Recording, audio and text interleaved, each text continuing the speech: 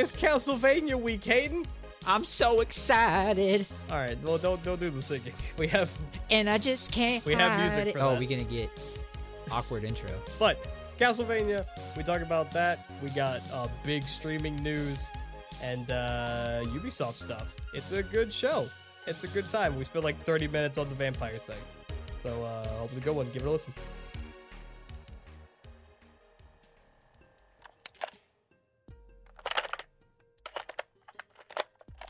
Chris, it feels good to be back after we took last week off.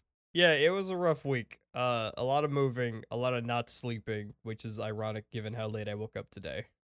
And a lot of our lack of production planning coming to finally bite us in the ass. Yeah, we almost got a year.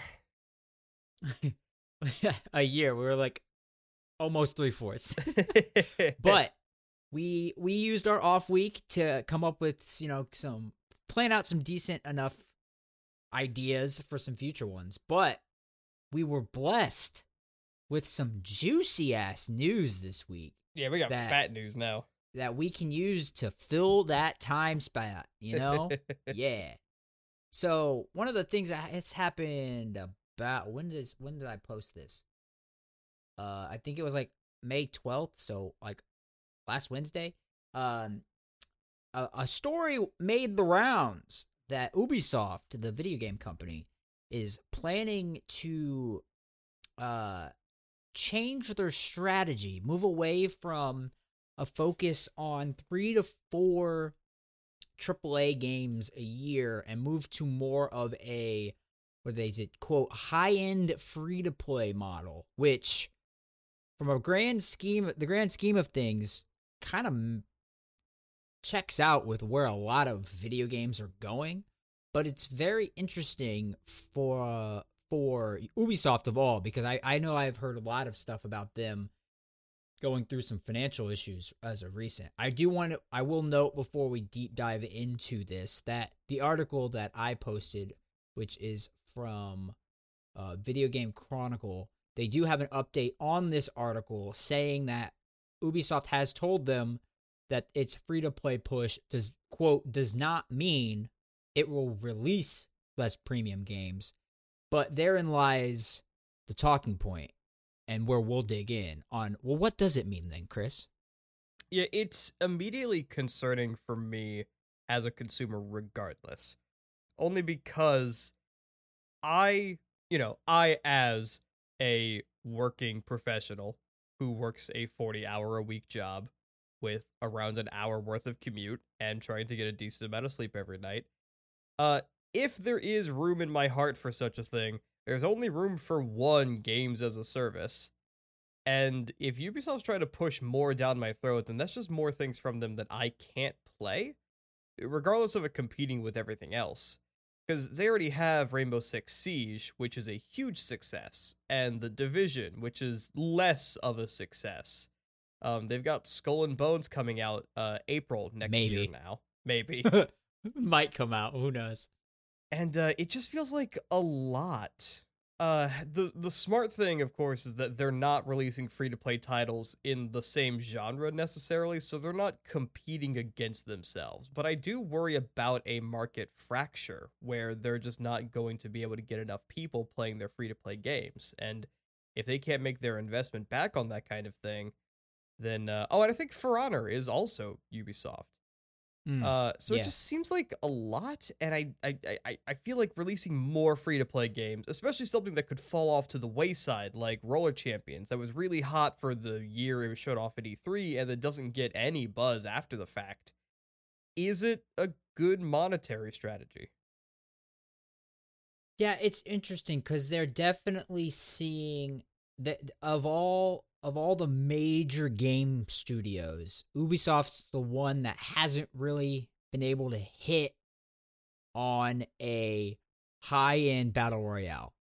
Because really, I think that's what this means, is, yeah, they want to focus on a high-end free-to-play game, mostly because they want to get a cash cow like Fortnite, Apex, Warzone. That's it. I just named off an EA, Epic, and Activision game. They're their main competitors. I would be shocked if there is not a Ubisoft Battle Royale within the There next is. 3 years. No, there's already one out, but no one plays it. Oh? I think it's Hyperscape. Yeah, no, what? Yeah, it is. It's Hyperscape. It's like an urban battle royale. Like you're in an urban city setting and you can like jump on top of buildings. I only know this because of all the streamers that I watch, were paid to play it like 6 months ago, and the game kind of died immediately. I saw it and was like, this isn't my kind of battle royale game, mostly because it didn't look like it had a lot of staying power. But so they had their first attempt, but it just didn't hit the market the way the others have. We're too boomer to know if Fortnite still has staying power. I think it does to an extent. It's not. I'd say it's clear to. It's easy. It's safe to say that Apex and Warzone are the top dogs when it comes to battle royales. If not Warzone, easily being probably the top. They've at least taken a significant market share. They've taken the spotlight firmly away from Fortnite. Yeah, but I don't even want to imagine how much goddamn money like both of those make from a free-to-play aspect. Because I know, I buy Apex coins. I'll make an Apex coin purchase probably twice a year. Shit, no, it's more like once a season. So that's 4 times a year. I'm throwing $20 to $40 at Apex for a free-to-play game. And, I'm probably a minority in how much I spend on it. I feel like most people don't spend at all or a lot. So actually, I don't know if that makes me the minority. I don't know. If you want to know anything about Hyperscape, IGN rated it a 5 out of 10. So wow. It's not great.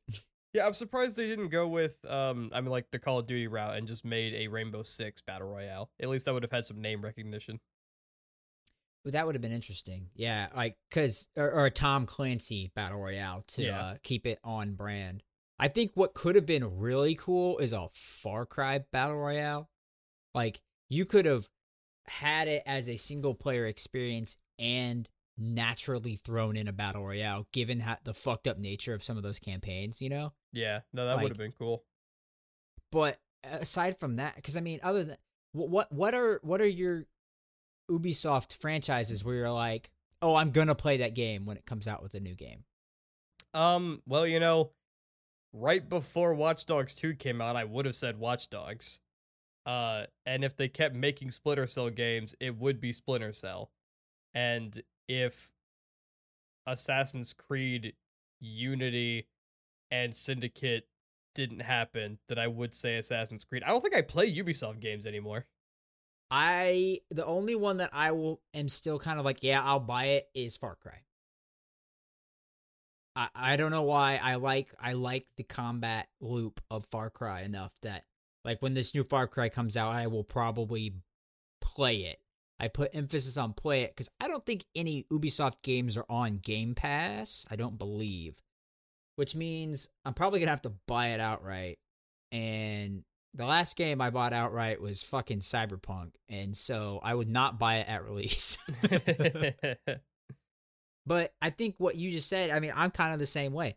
I don't have any strong brand loyalty to any Ubisoft game franchise, except kind of Far Cry at this point. But I bought Far Cry 3 way after it came out. I never bought Far Cry 4. And then I did buy the one that was the US-based one, but like that one's okay. Mm-hmm. So, Ubisoft's one where like I know they put out like quality games for the most part, but they're huge fucking time sinks. None of them are just like, oh, here's a 20-hour game or a 15-hour game. They're like, oh, you could spend 80 hours in this world. And I'm like, okay, but if that's all your games, like, Jesus Christ. Yeah, because for the most part, Ubisoft games all follow a similar flowchart of gameplay. If it's an open world game, there are Ubisoft tropes that you can assume are going to be present. Like, quote unquote towers that you have to go to unlock most of the map, that kind of thing. Collectibles everywhere. Because I mean, like I said, they don't make Splinter Cell games anymore, so it's not often I think you see a more personal single player Ubisoft title, but it's stuff like Assassin's Creed or Watch Dogs or Far Cry, where you've got the big sprawling map, and those games can be really hit or miss. Like it's hard to tell what's going to be a banger when it comes out of Ubisoft, because on the one hand, I said Watch Dogs 2 earlier. I actually meant Watch Dogs Legion. I really liked Watch Dogs 2. Watch Dogs Legion was okay. Assassin's Creed has a significant number of misses, but I hear really good things about Origins. Far Cry, I've heard really good things about like 3 and 4, but then they released Far Cry Primal, which was just weird. Ubisoft's a weird company. Yeah. Well, I when it comes to Assassin's Creed, I'm pretty sure, like Origins, I played some of Origins. That's the Egypt one, right? Yes.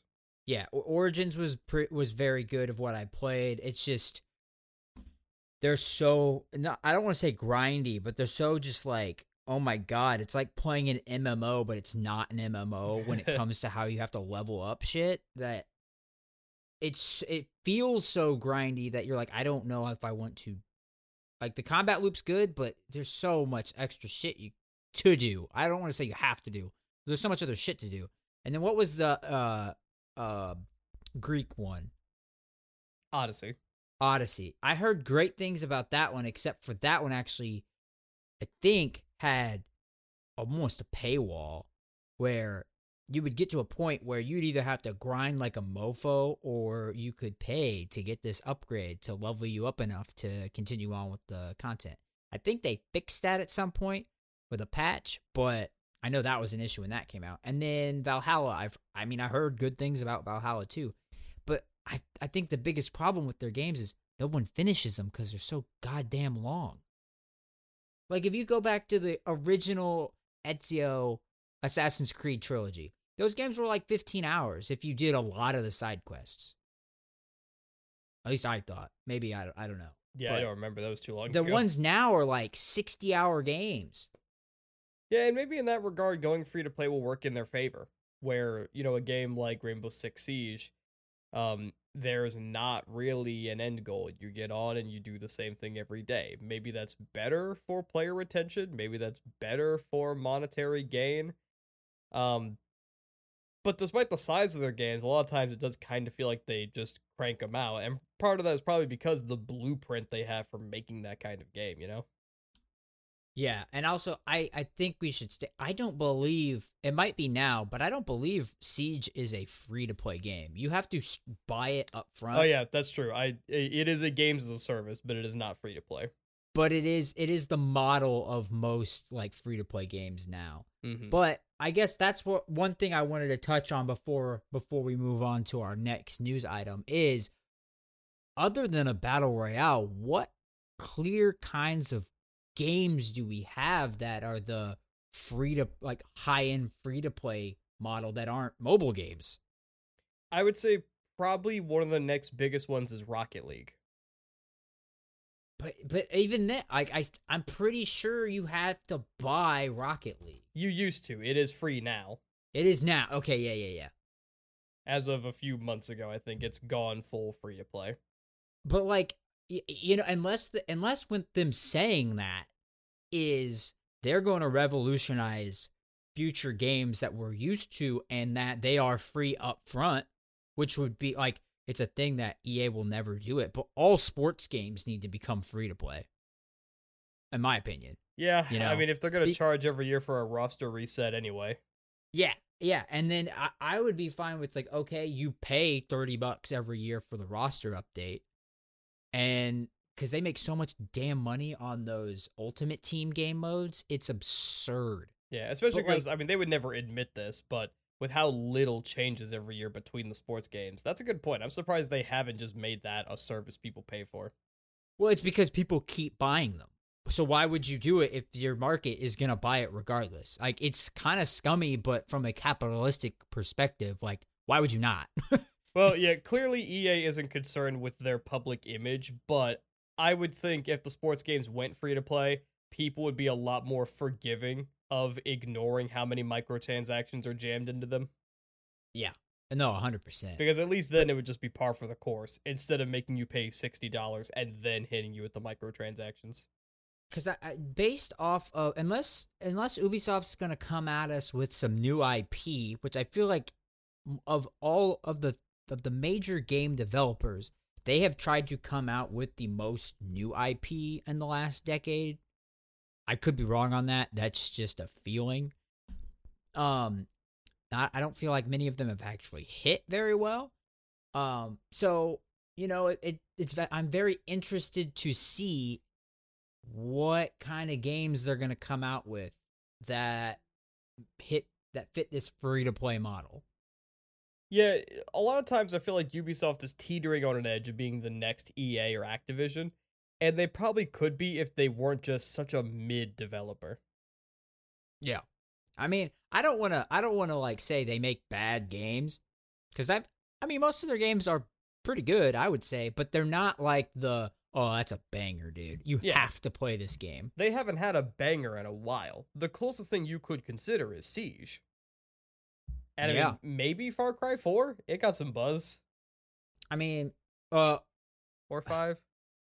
It probably more have been 5 or one of the Assassin's Creed games. I think what Ubisoft has the problem of is that people just don't know what games are Ubisoft games. Which is weird to say. But that's because all of the games in their library are ones that I've never really ever played that much. Yeah, they have a sprawling list of franchises. And much like Nintendo, sometimes they just ignore some of them. Like Splinter Cell. Haven't had a Splinter Cell game in a good long time. Who makes Hitman? That is also Ubisoft, yeah. Okay, that's probably I think it's IO Interactive, owned by Ubisoft, I think, unless there's a different company making the new Hitman. Okay, because that's probably their most popular franchise right now, then, I would think. But yeah, it'll be very interesting. No, I'm sorry, they're Square Enix, not Ubisoft. Oh, there you go. So never mind. But yeah, it'll be very interesting to see what kind of games get announced, or if at whatever we're getting for this year's quote E3 presentations, whether it's at E3 or the developer reveals, what we hear from Ubisoft this summer. Because I'm very interested to see what we get. But to switch, unless you got anything you want to throw in about Ubisoft. Nope. I think it's we'll move on to our next big news item, which I believe this one's bigger than the Ubisoft announcement. But it came out today, this morning, that AT&T is selling off Warner Media, which includes HBO Max and Warner Brothers, to Discovery. For about a $40 billion deficit. Yeah. AT&T originally bought it for 85 or was it 84 billion? 85. 85 billion just about 3 years ago in 2018. And now they're selling it for 43, which, as we both thought when we saw this, we're like, whoa, what the hell does Discovery own? And they're really just a conglomeration of TV channels. So yeah, everything your parents watch, Discovery probably owns. Oh, yeah, Discovery Channel, Food Network, HGTV, TLC, Animal Planet, the Travel Channel. Those are the big ones. I remember growing up. Oprah's network is on there. OWN. The DIY network. Growing up, the whole your middle-aged mom shit. Yeah, my mom did and still pretty much only exclusively watches Food Network, and my dad was all about Animal Planet. My parents watch HGTV all the time. So yeah, that middle-aged, late Gen Xer, young baby boomer crowd is what they're going for. Yeah, it's definitely not a slate of channels that appeals to our generation necessarily, but that just goes to show. 90 Day Fiance, baby. No, you're a minority. Diners, drive-ins, and dives. No, stop. Are the are the two shows of a generation. Stop. What generation? I don't know, but I hate you. But that just goes to show that you can't really count out still the boomer / Gen X market that Discovery clearly commands and has $40 billion to purchase HBO Max. Like, come on. Yeah, I feel like Discovery is like, wait, you're gonna sell us the entire Warner Media library for half of what you paid for it? Fuck yeah, we'll buy it. Yeah, that's got to be a big boon for Discovery, especially when they've tried to launch their own streaming service, Discovery Plus, and again, I feel like their market is not the market that is looking to cut the cord and go to a streaming service. I don't know their profit numbers, but I don't hear anyone talk about Discovery Plus. So if they want to move recently came out, right? Yeah, it was a more recent one.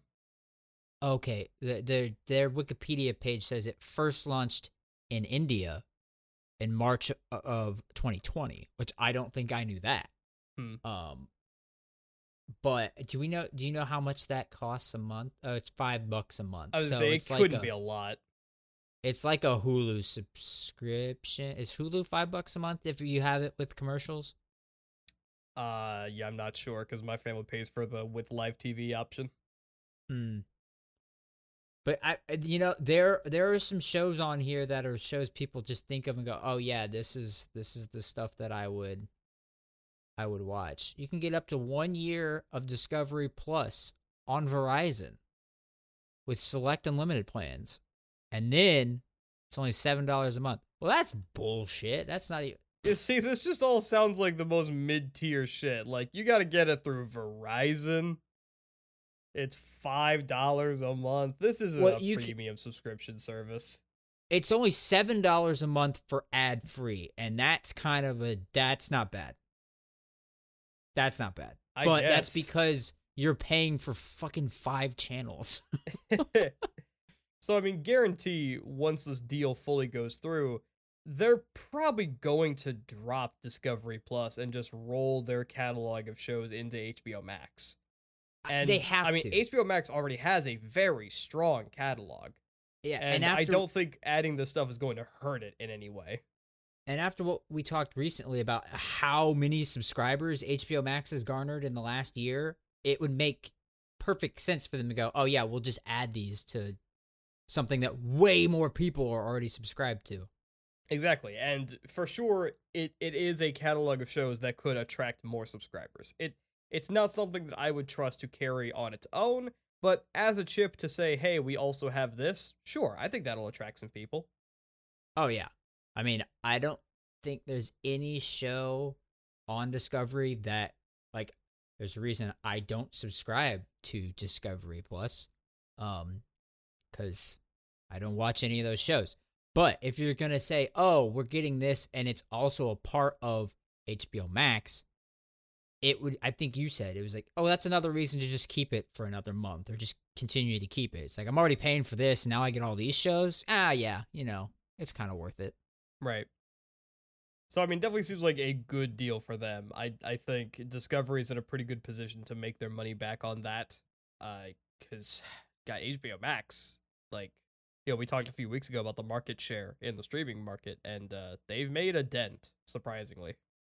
I kind of can't believe how many people have gotten on it, but I think we talked about it then, and I think it still stands. I think a lot of that was just people who had HBO Now or HBO Go that I'm pretty sure ended up just getting rolled into an HBO Max subscription. Yeah, but I imagine a lot of those people will be like me with Spotify Plus, where like it's a good enough service that people just need a push to realize it.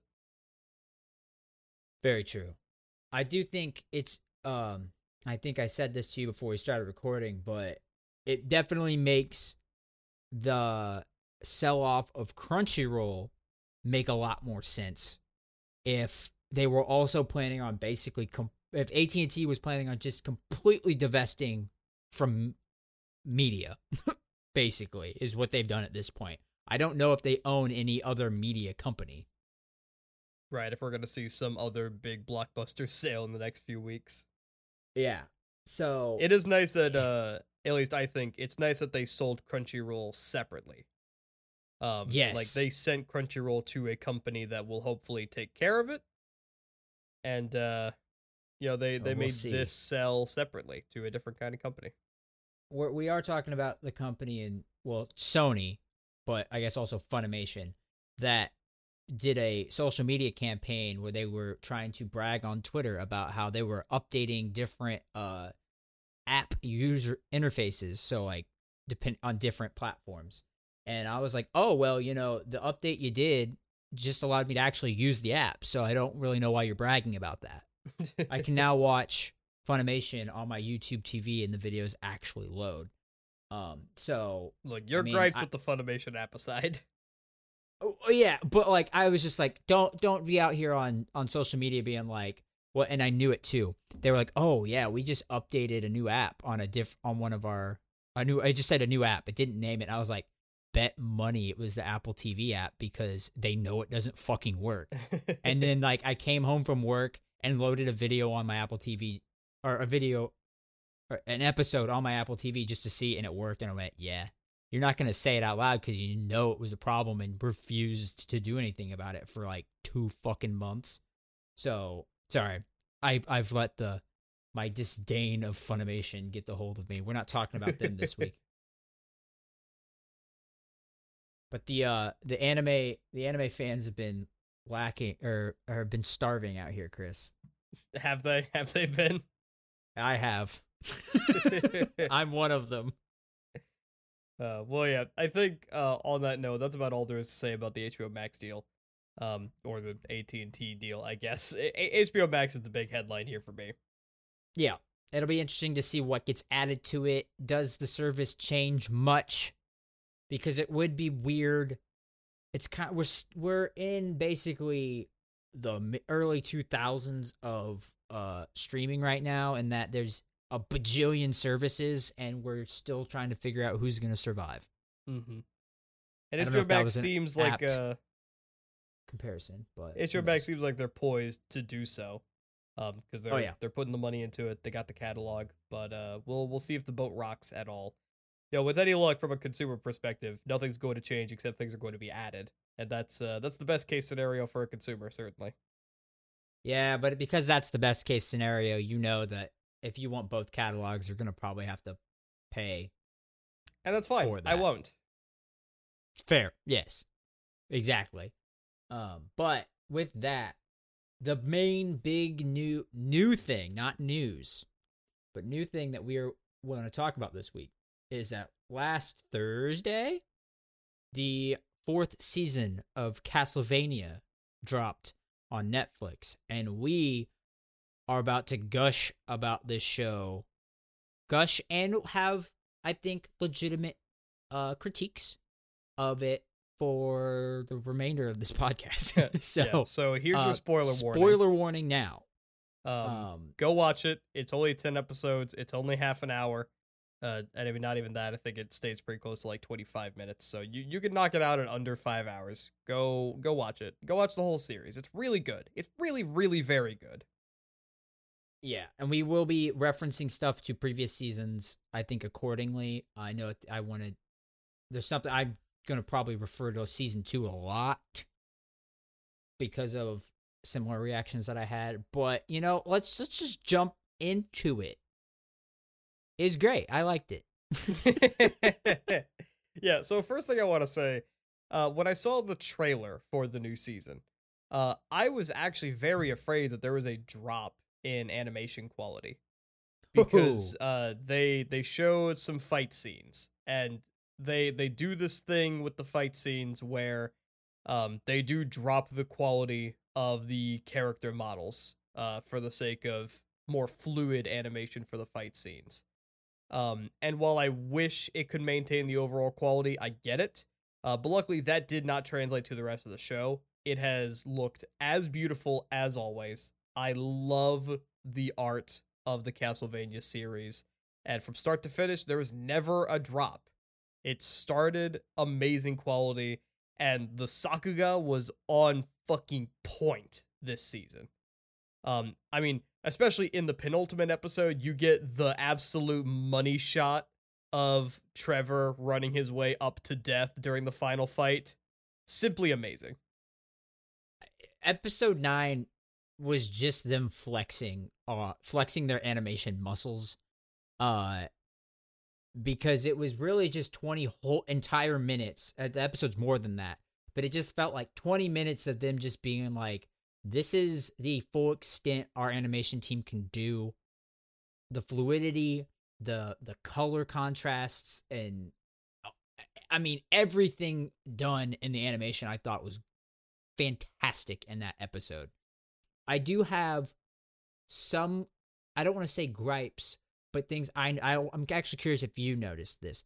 But did you notice how in some, throughout the whole season, and I don't remember if this was the case in others, but you would have some of the fight scenes where, you know, you have these super fluid, like, action panning shots, but then you would have like a little like back and forth between a main character and someone they're killing, and it would be very like choppy, but then go back to being fluid. Did you notice that at all? Not in particular, no. Because I definitely noticed it, where it would do this little shift between like 5 frames of it just being kind of choppy and how they exchanged blows, and then go into this super fluid magic sequence where they're shooting spells, or Trevor's flipping the is it Morning Star, is yes. it Morning Star around.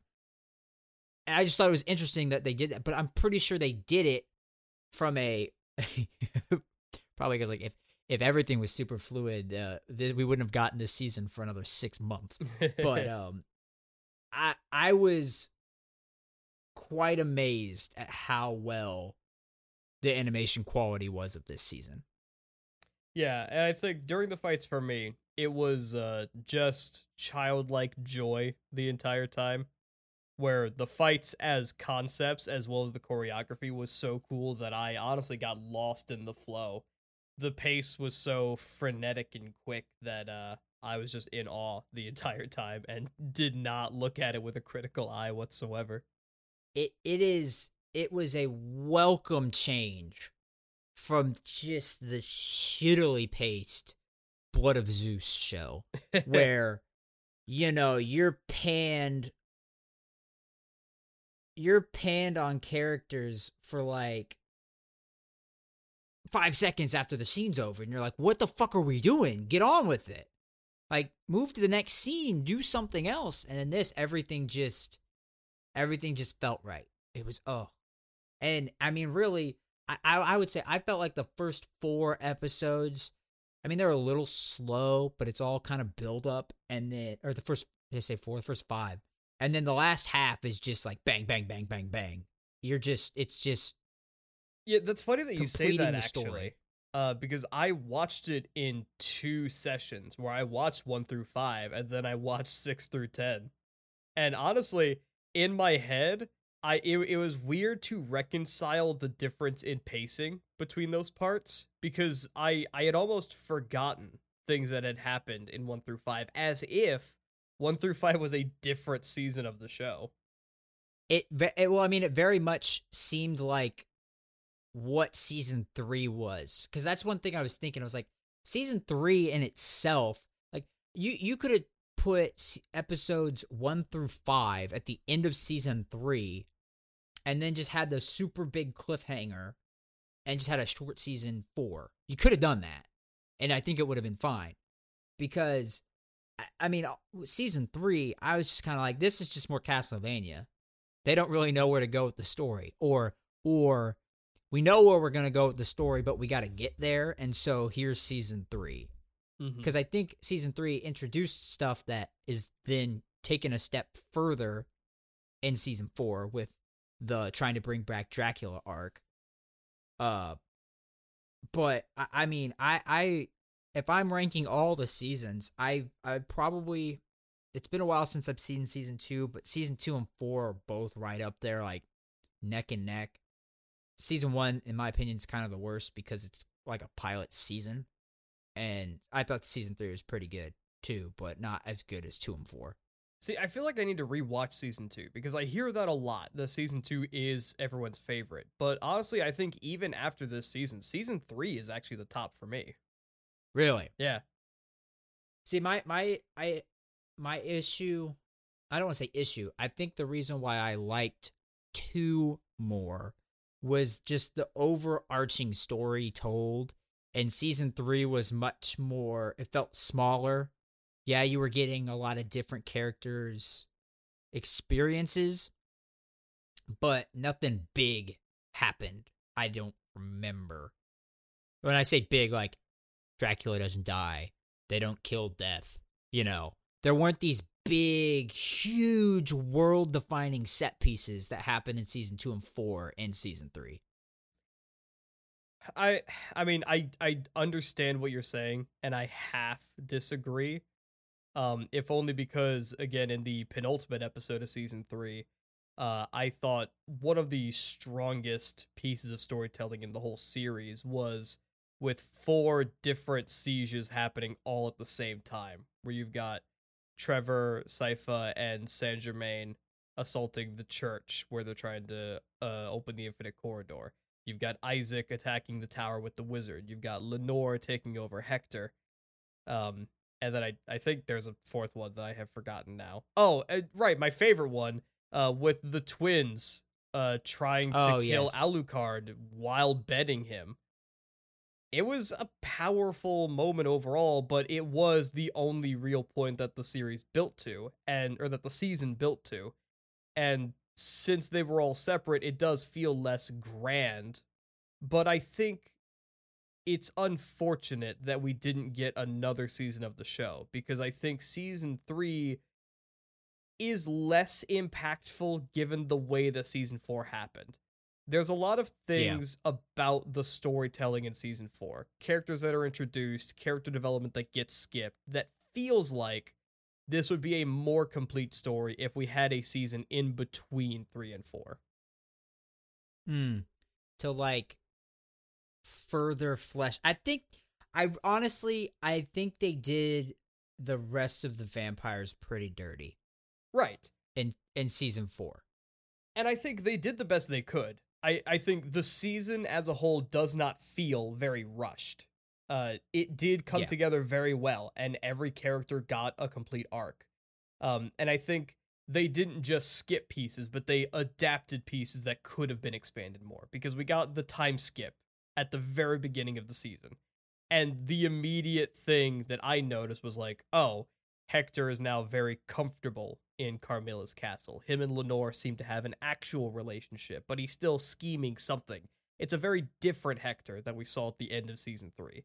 And it's not unbelievable that he would have that development within a month and a half, I think, because that's just who Hector is as a character. But it's something that from a story pacing perspective, I would have liked to have seen more.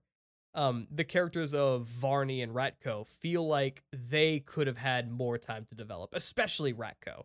Like, the twist with Varney makes sense, and I'm less upset about him not being introduced earlier, but Ratko was a very interesting character that had very impactful speeches that I felt like had the rug pulled out from under them for a character that only existed for 6 episodes in a 35-ish episode show. He wasn't in season 2? If he was in the court, I don't remember him.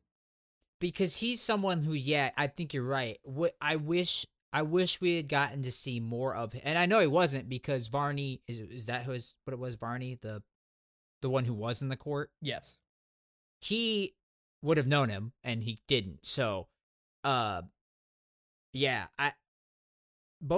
the new vampire characters that we're introduced to, I kind of wish got fleshed out a little bit more. Varney makes sense. But yeah, the big old burly Russian dude, I was like, oh, this guy's. And then when he's fighting with Trevor and he's basically like, dude, I will fucking kill you. Yeah, like he's got this grand speech about, like, he essentially believes he's the best vampire who has ever lived. He is the best soldier this world has ever seen. That was a cool speech. I just wish I had more time to see him to build to the moment. Yeah. Did you how did you feel about the heavy symbolism that they were like, yeah, Saint Germain's not doing this on his own accord? After they're like, here's 6 minutes of us just waving the mind control ring in front of the camera for you to see that he got one of these put on him, and that's actually the reason why he's opening this portal. Or they tried to make it, I guess, it seemed like they tried to make it a little more ambiguous of, oh, was it actually him? Was he being controlled? Or did he do it of his own volition? But then they're just waving the ring in front of my face for like 30 seconds. And I'm like, I get it. He's got the ring on. I know what that means. I'm going to be honest, I have no idea what you're talking about. You know, the ring that Hector got put on him? Sure. That lets, what's-her-face control him? Yeah. Saint Germain had one on. Yeah, and Saint Germain but so did his Rebus. Who? The Rebus. Yeah, who's that? That was the corpse they made to contain Dracula and his wife that he was going to use to control the Infinite Corridor. Oh, it did. Okay, so I missed that. Oh, fuck. Shit. Okay. Yeah, so I think your body was already thrown out the window. But that body was already destroyed when I thought Saint Germain was just like, look at this fucking ring, guys. I don't know. I with them showing it as much, to me, I got the sense that they were trying to be like, well, is Saint Germain doing this on his own? Or is he being low-key forced? Especially after when Death was just like, it was me, dog. I did this. And he's like, you gotta be kidding me. Well, yeah, Death said that he was just easily led. I don't think there was anything more than simple coercion to Saint Germain. He was just a weak man that was easily manipulated into doing something terrible. At least that's what I think is the best version of his arc. Yeah, I think the thing that made me think more that he was being manipulated by an otherworldly force was the kind of just shitter way he was just like, what have I done? Where it was like, he almost came to and was like, wait, what, where, I've been asleep for 6 years. What the fuck just happened? Nah, I think it's more simple than you're thinking. Okay. But, I mean, that being said, Saint Germain, I also felt like got done a little bit dirty by the pacing. Yeah. Because I think him coming back so soon was weird. Yep, I agree. And I think it would have been a lot cooler if we had an entire season for him to be gone, and then a cliffhanger at the end of this other season could have been him reappearing. And then you're like, whoa, what the fuck, he's back? I liked the turn. I liked his character arc still. It's just, again, if we had more time to let it breathe, I think it could have worked a lot better. But the heel turn makes sense. Everything that he did makes sense for his character. And the fact that he's one of the only characters that really got a proper bad ending, also really fitting. And very sad. Oh, yeah. When you used to see his girlfriend, because it wasn't his wife, right? Right. What you assume to be her silhouette going back, like being at the opening into the Infinite Corridor, and then when it closing, just turning around, you're like, shit, dog. Yeah, it really feels like he got played the entire time. Like, she just wanted to get in the Infinite Corridor and then left. Yeah. Well, I also kind of viewed it as like he was never gonna meet her again. Like, that's, once you're in there and gone, that's it, bro. Like, you're gone. Yeah. So, okay, now we have to talk about the last episode and what you thought. Because it was the one time where I'm like, you know what? I'm actually okay that they didn't do the thing I thought they were going to do.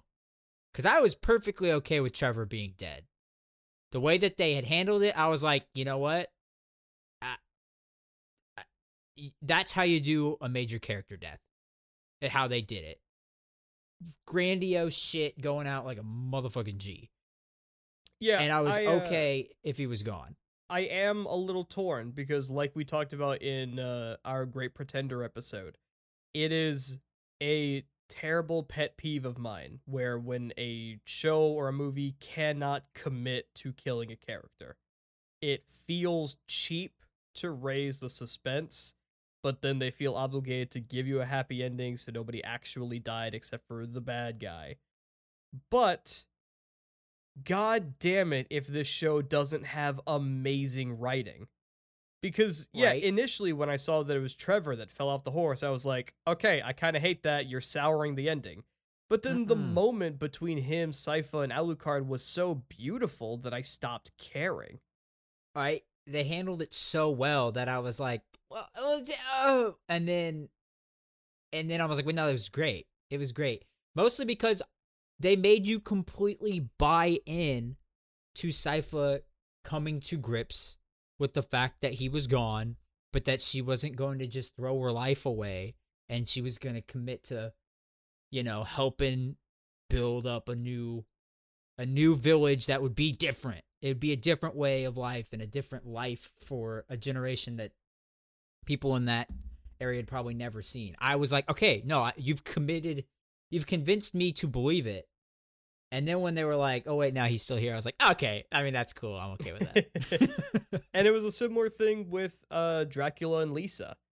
I wasn't expecting them to still be alive. I thought they would just go right back to hell, and they kind of purposefully, vaguely hand wave that they didn't and just have bodies for some reason, because they came out of the corridor as spirits and got put in the awful homunculus monster. So it's just like, I guess we're here, but the moment they share in that hotel room where we once again after 4 seasons got to see them together, this relationship that drove the entire series, getting to see them decompress and talk, it's just an amazingly written scene, and I stopped caring. I my favorite part of it was like, oh, we could go home, and then she's just like, let's we owe Alucard letting him put his own shit together for once and live his own life. We owe him that. I was like, damn, that's some deep parenting shit right there. Yeah, it's really good, and I didn't mind that they brought him back. I thought them bringing him back was the, hey, if we somehow were able to do a 5th season, we have a lot of characters at our disposal to write around. Is kind of how I looked at it. Right. And I saw a lot of discourse on, for instance, the Castlevania subreddit where they were thinking like, oh, well, if they do a sequel series, now they have Dracula to still be a main villain. But I don't think so. I think this is effectively the end of whatever story is for Dracula, and I think it would cheapen everything if he was still played as a villain later on. If he were, it would be like we had a Chris looked it up for me because I don't know how to Google the Belmont family tree. I think they could still have Dracula be a thing, but it would be way down the Belmont line. We'd have a new, like, Alucard Alucard would be around too, but everyone who's human from this show is dead.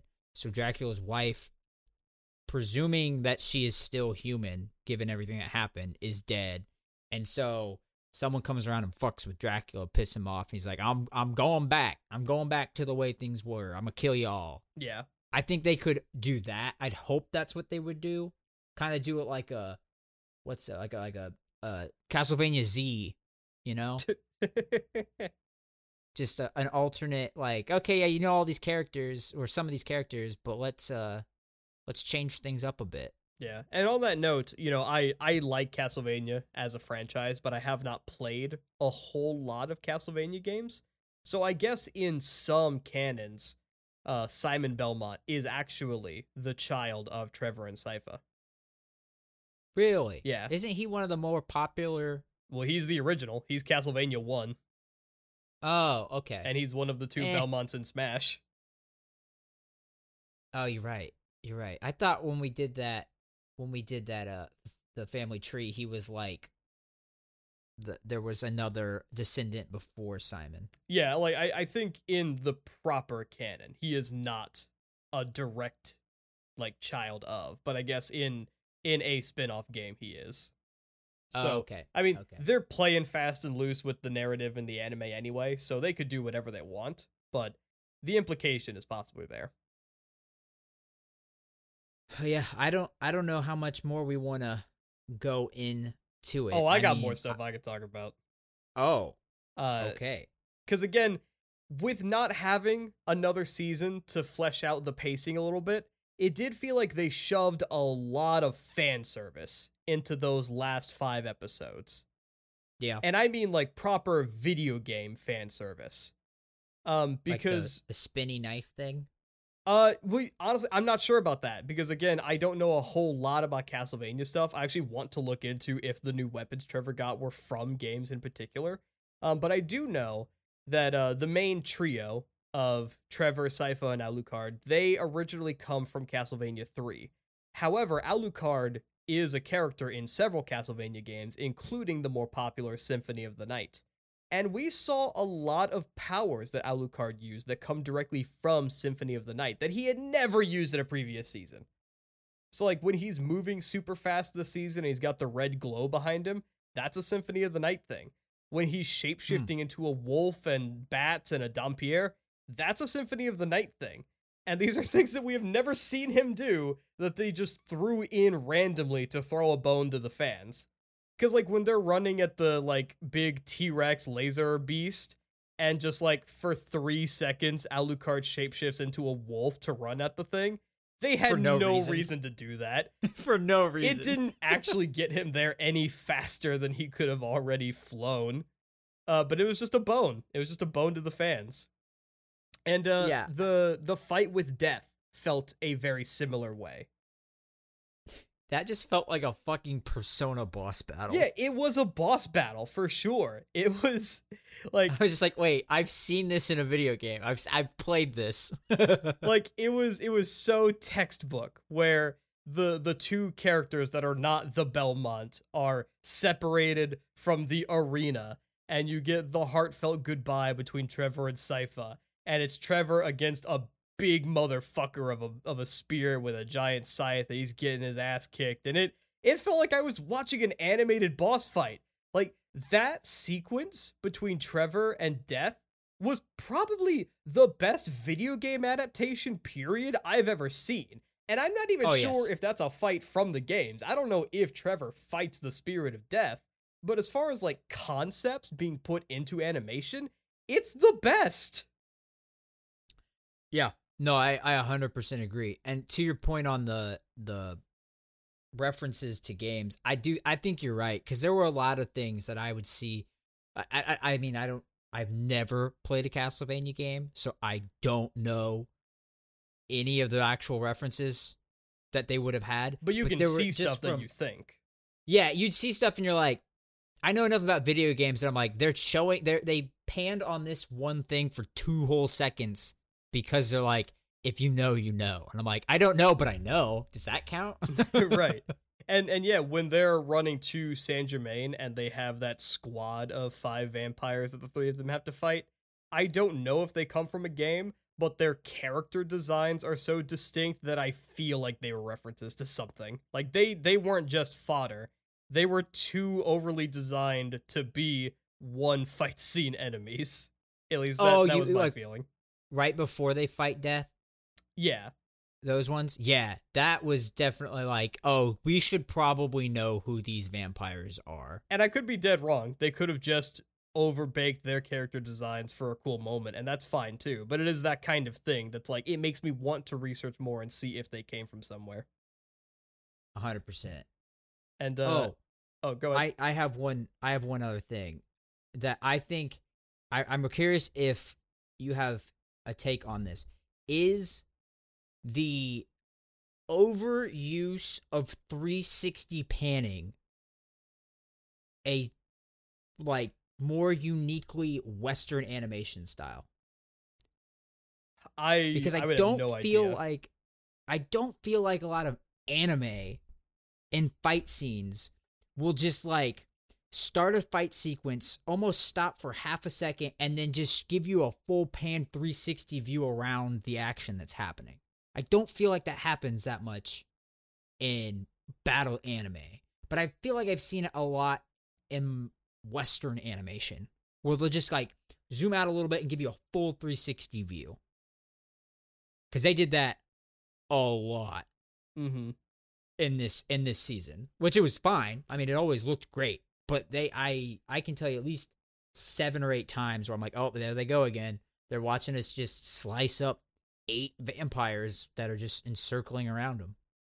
You know, it's a really cool little trick they do, and especially when you've got the trio together and you're like panning the camera around them and watching the fight from the outside. It's very cool. Mm-hmm. I don't watch enough anime to know if it was a uniquely American thing, but it is just one of those little things that does make it feel like a distinct production. That it does. Um, and then boy, Malcolm McDowell was a surprise for me. Yeah. Yes, he was fantastic. Especially after the twist. When I heard the voice as Varney of London, I was like, wait, who the fuck is that? Because it's a really distinct voice. And it was pretty much the only thing that made me like Varney as a character. If only because he didn't have time to get fleshed out. That and his beady eyes. His fucking beady eyes were great. Well, I think, really good design. You know, part of the him not being fleshed out, I think, was done purposefully because of the twist of him being death. Right? Like, yeah, absolutely. Like, yeah, you're not supposed to know his life story because he's literally there as a MacGuffin to be like, I'm actually not this person. Yeah, when the transformation happened, that did absolve a lot of tension I had with the season. Because, yeah, it did make perfect sense. The pacing at that point made sense to me. And so then, as an extension, Malcolm McDowell as Death was even better. Yes. I'm going to eat your soul, shit it out, and then smother your girlfriend with it. What a fucking line. He was just a fucking troll once he became Death. And I was like, oh, do you know who I am? You know, the Russian vampire dude's like, no, nobody knows who you are. I loved it. Oh, man. So, yeah, Castlevania, still really, really good. I hope, you know, if we don't get a sequel series, or some kind of spiritual successor, I definitely want to follow the writers of this show. You know, production studio might be hit or miss depending on how you feel about Blood of Zeus, but the writing has been pretty much 10 out of 10 the entire time for me. And they're not the same exact production company that did Blood of Zeus. Oh, are they not? Because I've looked into it. I believe, and I could be wrong. So if this is wrong, don't hate me, people. But I think Mappa has had their hands involved with all of these original Western styled animation projects. So like whatever, Castlevania, Blood of Zeus, the new Black Samurai one. Mappa's been involved with the animation, purely the animation side, but I'm pretty sure the writing teams are different for all of them. Okay. I was trying to figure that out exactly, but the reason why I don't think any of them are the same is because I didn't see them being credited of having done this, that, or the other of the same project. So I think those 3 that I mentioned were all different, predominantly different studios. Okay. That is good to know. Because, yeah, like I said, I want to follow the writers. I think this was, you know, from start to finish, at least a 9 out of 10, if not a 10 out of 10. And it makes me wish I was a bigger Castlevania fan. I wish that I could be more invested in the adaptation going on. I wish I knew what parts were pulled from the games, because I think, you know, depending on how much they took, and if it's not just characters that they reworked, this is probably the single best video game adaptation we have ever seen. In a world plagued by shitty movie video game adaptations, it was Netflix and anime that really pulled it off. Well, because have you watched the Dota show on Netflix? No, I have not.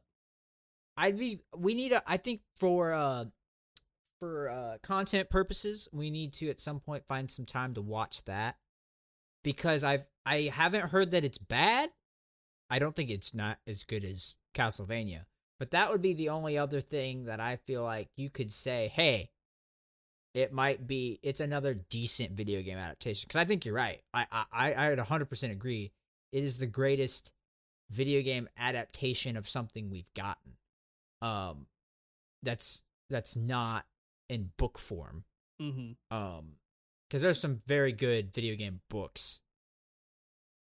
series and book spin-offs. But when it comes to another visual medium, yeah, I don't think anything comes close. Yeah, depending on how you rank The Witcher as either a video game or a book adaptation, then I don't think it's a competition. Castlevania is far and away the leader of proper video game adaptations. Oh, even if you would count it as a video game adaptation, I'd still say Castlevania is better than The Witcher.